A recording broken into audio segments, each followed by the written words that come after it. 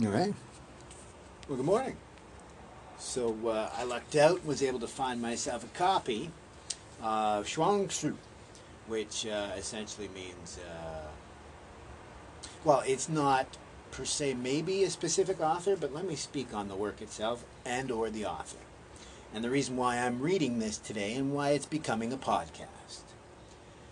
So, a little background on Chuang-Tzu. We're looking at about 200 BC, contemporary to Lao Tzu and Confucius, Mencius, but forgetting where his background may be, from Sun, or maybe even a descendant of the Shang dynasty, but whatever it may be, without explaining why, it's its skepticism and the mystical detachment that differs so radically from Confucianism. The basically optimistic and strongly politically minded philosophy which developed in the Chu lineage, states of Lu and Chu.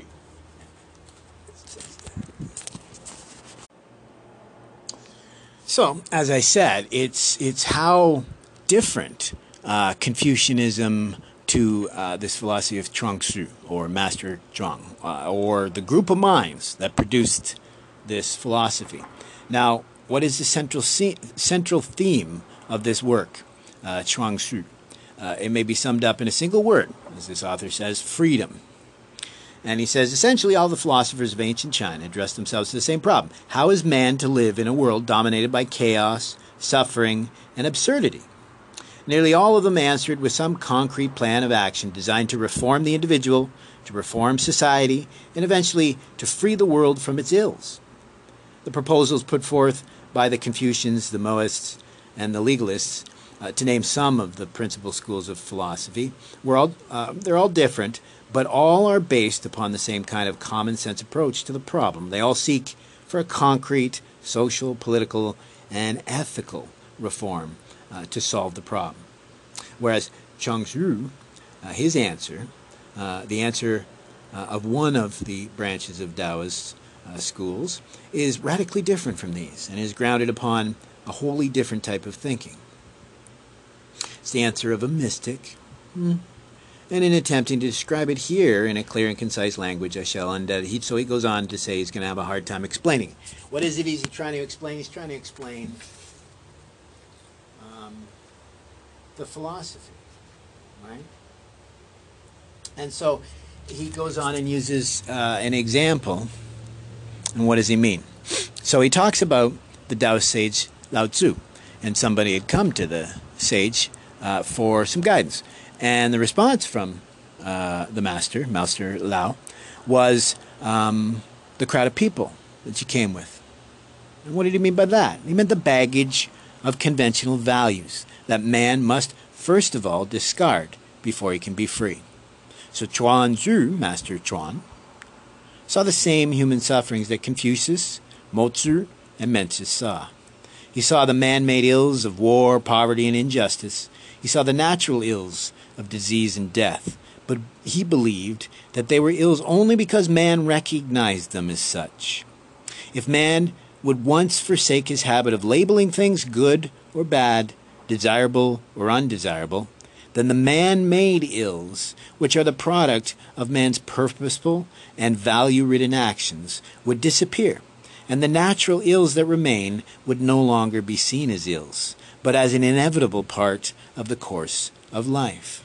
Thus, in Chuang-Tzu's eyes, man is the author of his own suffering and bondage, and all his fears spring from the web of values created by himself alone.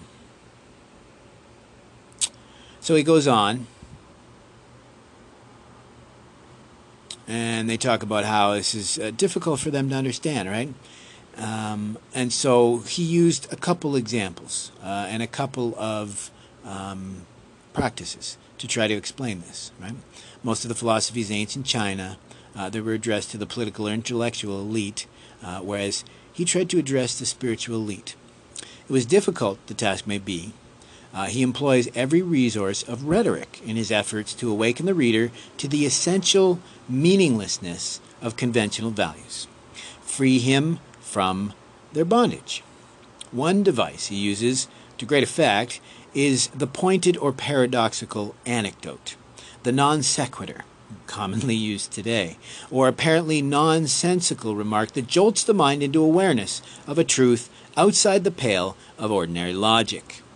A device familiar to the Western readers of Chinese and Japanese Zen literature. Speaking of koans, right? But keep in mind, this work was written a good 400 years before Buddhism even entered China, and arguably 900 years before the philosophy that eventually developed into what we would consider Chan or Zen. The emptiness, arguably out of the Nalanda University, Yogacara, Chitta Matra, which developed into the Tantric schools in Tibet, Shunyata doctrine. Wu Wei is what we're actually going to move on to here, is what they're talking about. And I argue it is interesting how these philosophies coalesce, not dissimilar to the ancient Vedic. So I shall go on. The other device, most commonly used in his writings, is the pseudological discussion or debate that starts out sounding completely rational and sober and ends by reducing language to a gibbering inanity. Now, I enjoy using that device similar. I like to exaggerate to make my point. I would just also like to point out that it's interesting the modern mainland China doesn't embrace this sort of freedom of the person, but they do use these two strategies, both of the paradoxical anecdote and the pseudological discussion.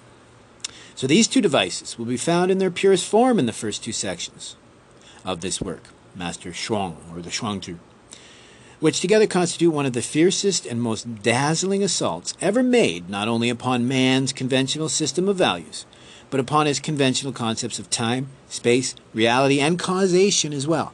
And there you go again. I argue we had some of this discussion, but a continent away at the time.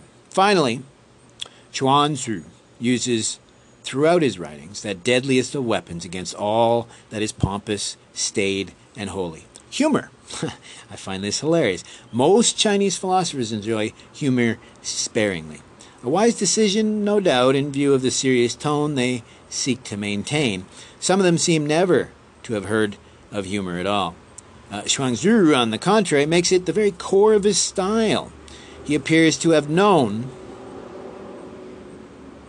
that one good laugh would do more than 10 pages of harangue to shake the reader's confidence in the validity of his pat assumptions. Geez, it's funny, I couldn't even pronounce that word the first time I went through it.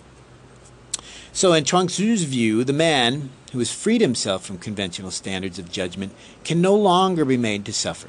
He refuses to recognize poverty as any less desirable than affluence, to recognize death as any less desirable than life. He does not, in any literal sense, withdraw and hide from the world. To do so would show that he still passed judgment upon the world.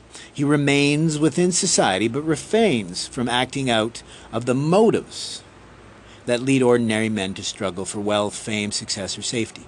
He maintains a state that Chuangzi refers to as wu wei, or inaction, meaning by this term not a forced quietude, but a course of action that is not founded upon any purposeful motives or gain or striving. No attachment, no attainment. In such a state, I added those two words, in such a state, all human actions become as spontaneous and mindless as those in the natural world. Spontaneous or guided by a principle and unjaded by our own ego, but I see where he's going. Man becomes one with nature, or heaven, as Cheng Tzu calls it, and merges himself with the Tao, or the Way, the underlying unity that embraces man, nature, and all that is in the universe.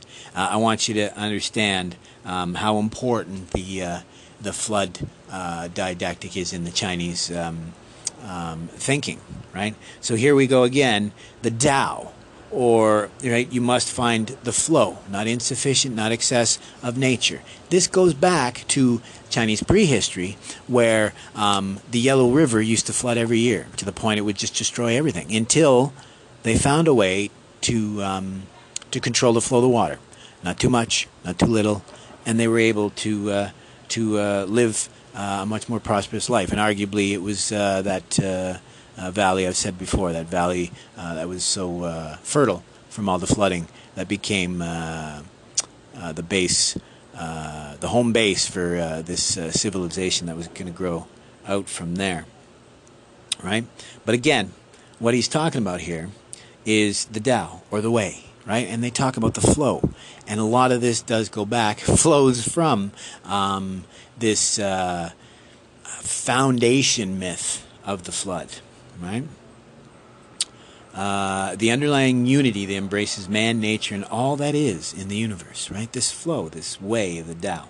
So to describe this mindless, purposeless mode of life, Chuang-Tzu turns most often to the analogy of the artist or the craftsman, right? The skilled woodworker, butcher, swimmer does not ponder or ruminate on the course of action he should take. Arguably, kind of like Miyamoto Musashi or Soho, who talks about being in that mindless state, right? It's absolutely, so his skill has become so much a part of him that he merely acts instinctively and spontaneously, and without knowing why, achieves success.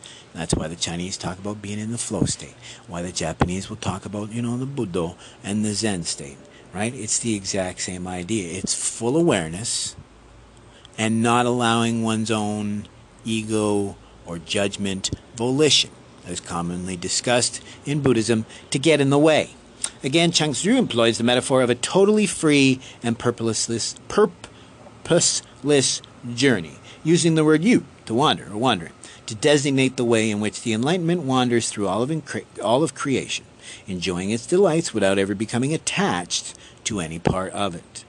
But unlike mystics, Chuang-Tzu insists that language is in the end grievously inadequate to describe the true way, or the wonderful freedom of the man who has realized his identity with it. Again and again, he cautions that he is giving only a rough or reckless description of these things, and what follows is usually a passage of highly poetic and paradoxical language that, in fact, conveys little more than the essential ineffability of such a state of being. It's absolutely the exact same thing that we tend to see in a lot of other philosophies. We talk about Ishvara, or moksha, that enlightenment or pure awareness state in the Hindu or the Vedic philosophy. The Jain have a similar philosophy. The Buddhists will talk about dhyana, our flow state, your contemplative state, or the no mind, that wu wei state that's carried into the Chinese, where we talk about wu as emptiness, shunyata, empty of what they talk about, this lack of causation, right? Nothing is what it appears to be. Nothing is without a connection to everything else. That's the true flow state, right? When you understand that where you end, something else begins, right? That's the yin, that's the yang, that's the flow of the hexagrams, that's the philosophy of the I Ching, that's where it came from, to Confucius and Mencius. Here I go to Chuang-Tzu. That's the one major differing philosophy within China. And arguably, I think I may have found my full 360 here, discussing awareness and residing in that mindfulness. Mindfulness of what? That ego tends to jade not only our experience, but also the decision process, leading to endless dissatisfaction of our lot. So this is not a philosophy now in the end. This is simply a truth of the nature of existence.